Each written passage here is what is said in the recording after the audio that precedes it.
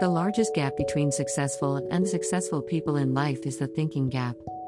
This is not about being smart. It's not about IQ. This is about how you think and how I think. Successful people think differently than unsuccessful people. Wise thinking leads to right living, stupid thinking leads to wrong living. If you want to have a fulfilled life, you have to fill your mind correctly. Right now, you need to focus on today. And what I've realized was so many leaders don't understand is that truly today matters. And we overestimate what we could do tomorrow, we over-exaggerate what we did yesterday, but we underestimate what we can do right now. The only time you and I have is now. So, the question for all of us is, what am I doing with now?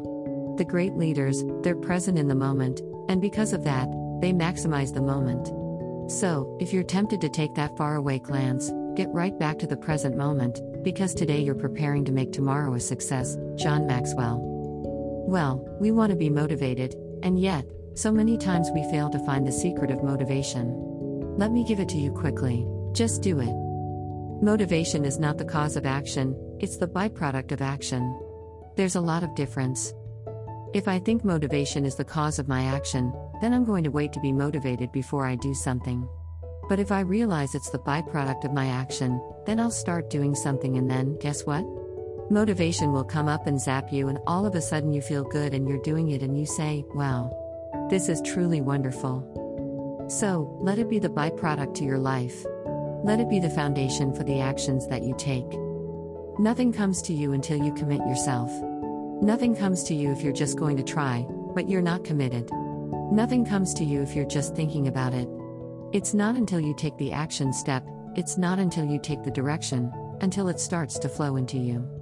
But, I'm saying don't cheat yourself out of the possibility of the potential that's on the other side of commitment. Stay with it long enough to find out if there's any fruit in it. You can do goal setting with a pencil, but you have to do goal getting with your legs. You got to take action, and it's the action that separates us. The greatest gap in this world is the gap between knowing and doing. Knowing is goal setting.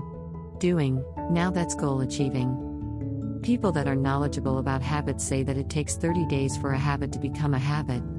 Now, habits can be good and habits can be bad. So, over a period of time you can either be developing habits that are going to help you, or you can be developing habits that are going to hurt you. People that grow develop habits that help them. The great value of a good habit is you don't have to think about it. In other words, once you begin to, over days and times and periods, begin to practice something that is good, after a while it becomes automatic to you, it becomes who you are. You've never heard someone talk about accidental achievements. You never heard someone that got to the top of the mountain and somebody asked them, how did you get there? And they say, I have no idea.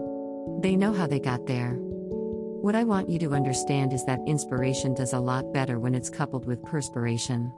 There are a whole lot of people, they want to be inspired in great things, but they don't want to do the hard work to achieve those great things.